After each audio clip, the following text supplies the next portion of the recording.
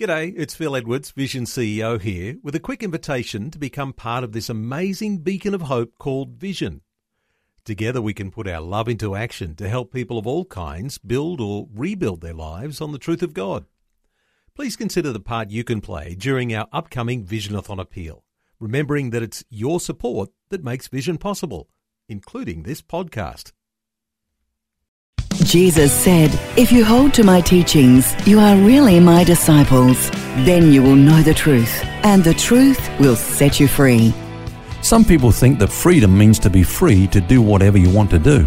Well, that's not freedom, that's bondage. In fact, that's what Jesus came to save us from. He said, "All we like sheep have gone astray, we've turned everyone to his own way," doing his own thing, and that's what Jesus came to save us from. True freedom is being free to do what God wants you to do.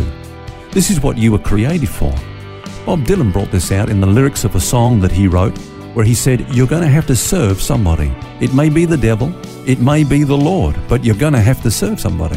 You can't just hang loose, as it were, just coast in neutral." And Paul agreed.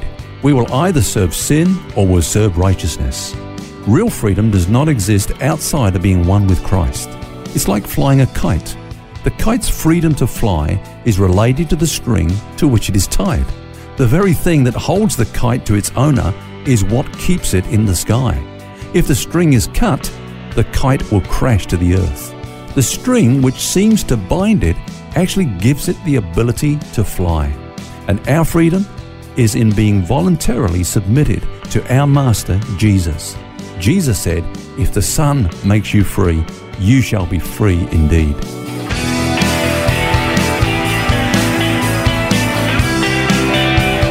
This is Set Free with Ken Legg. Thanks for joining us. Phil here along with author and pastor Ken Legg, and this week we're looking at the subject of addictive behaviour. Now, yesterday we looked at the definition of an addiction and what makes it differ from the power of habit. Addiction, Ken told us, is characterised by bondage, life domination and destruction, and described it as a compulsive or obsessive relationship to a substance, person, behaviour or thing. And I love that illustration of the kite that you had just there, Ken. It was fantastic. If the definition of an addiction is compulsive, obsessive relationship to something or someone, what actually causes addiction? Why do we get addicted to substances or destructive behavioural patterns? It doesn't make sense that we should. Well, Phil, there's actually much debate about the causes of addiction. Historically, it was thought that addiction was caused by things like lack of willpower. People just, caved in easily, or by one's social upbringing.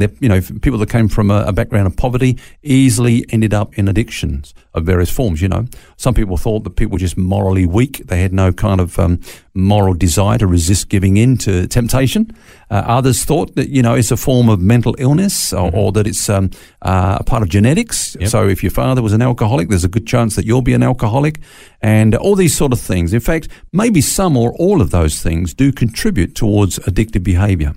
But I think we need to see that the causes of addiction, broadly speaking, are in two components, either physical or psychological. Okay. Let's look at physical first of all. I mean, it's clear that in the case of certain drugs, such as methamphetamines or heroin, almost any individual who comes into contact with these will become addictive just by nature of their addictive power. And it's a physical reaction to that. Yeah, I mean, I've never actually, it's one thing that God has spared me from. I've done a lot of things, but I never got into drugs. But they tell me that I only need to experiment a little time with heroin and I'll be hooked just the same as anyone else. Also with alcohol. Now, some people can drink alcohol socially without it ever becoming a problem, whereas for others, it's the start of addiction because it's not metabolized properly from the body. We each have a system for this, but our systems are different, and some people, they only need to drink a little bit and it stays in the body and it becomes addictive by nature. I've heard actually that Indigenous Australians, Aboriginals, through their genetic makeup, generally speaking, aren't able to handle alcohol in the same way that, say, European Australians are. Right. Because of their metabolism. There you go. So it's interesting, different for different people. You mentioned how addictive by nature drugs are, like heroin. It's sad when people experiment with these things thinking they can just taste and see, walk away from it whenever they choose. But in actual fact, they get hooked before they even realise it. Yeah, and that's a part of the deceptive character, if you like, of sin, and especially certain addictive behavior. Satan lets you believe that you can have just the amount that you want and then walk away from it. But it doesn't work like that, does it? Before you realize it, you're hooked, and it's got you. It's the master of you. You thought, I'm the master of this. I can take it up, I can put it down, but actually it's the master of you. And that's this physical aspect, if you like, of some forms of addiction. But Phil, I think, looking at the cause of addiction, I think the second component that we're looking at, which is the psychological aspect of why people get addicted, is far more important and more common. See, people become addicted to anything that gives them pleasure at the time in order to compensate for their emotional pain. People who struggle with emotional pain use their form of addiction as a means to create pleasure in their lives as a distraction. Don't we all want that, though? None of us likes pain. We like to be distracted away from that and escape into whatever it might be. That's right. But, of course, we have to learn better ways of dealing with that emotional pain. And that's the whole point of those that minister to addiction. And I think that's what we want to really consider, when we're looking at the cause of addiction. Emotional pain, of course, stems from not being able to express our feelings in our family of origin.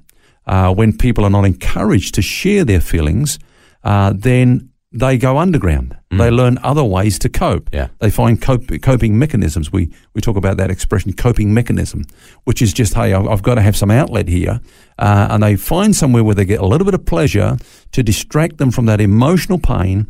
And before they realize it, they keep going back there and back there and back there, and they're addicted to some form of behavior or substance. Do you think people are conscious of that, though, when it becomes an addiction, goes past that habitual stage? What's going through people's minds when they're going through this process?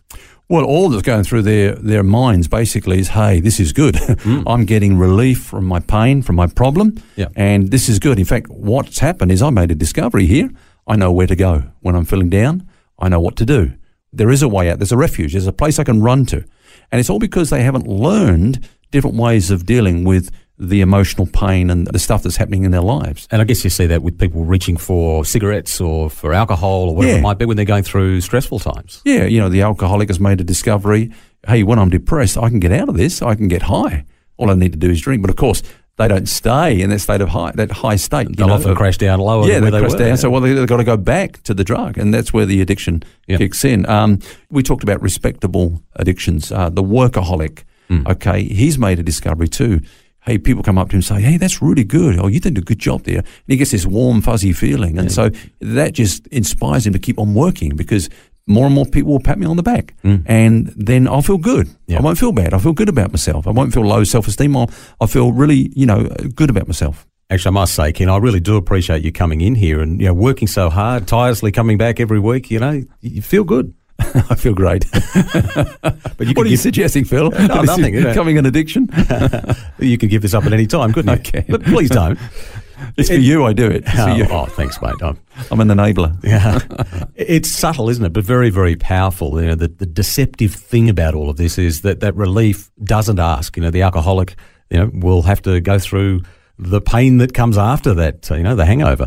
And so on. The addict has to go back again to his drug again to get the relief again, and often it means they've got to have more than they had last time. So, how do you get out of it? What's the answer to it? Well, I think you've hit the nail on the head there, Phil, because, basically, the addict has made a discovery that I can manipulate my feelings, I can regulate my mood. But what he's done is he's found the wrong way to do that.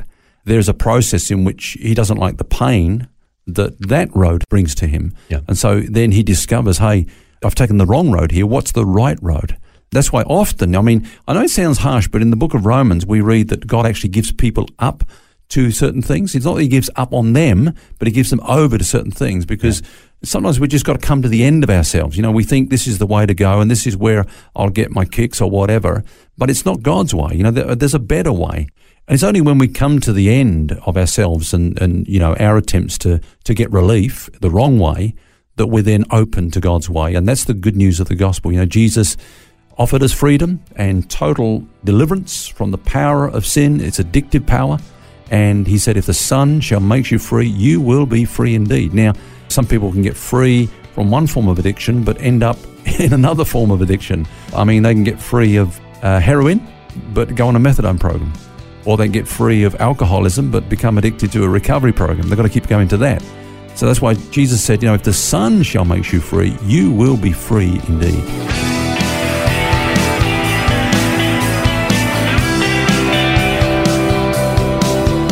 We hope this discussion on addictive behaviour has been helpful for you today, and we'll have more tomorrow. Until then, remember, you don't have to carry that baggage. God wants you to be set free. For books, DVDs, small group studies and other resources from Ken Legg, including the book This is the Life, which features topics from today's message, visit the Vision Christian store at vision.org.au. That's vision.org.au.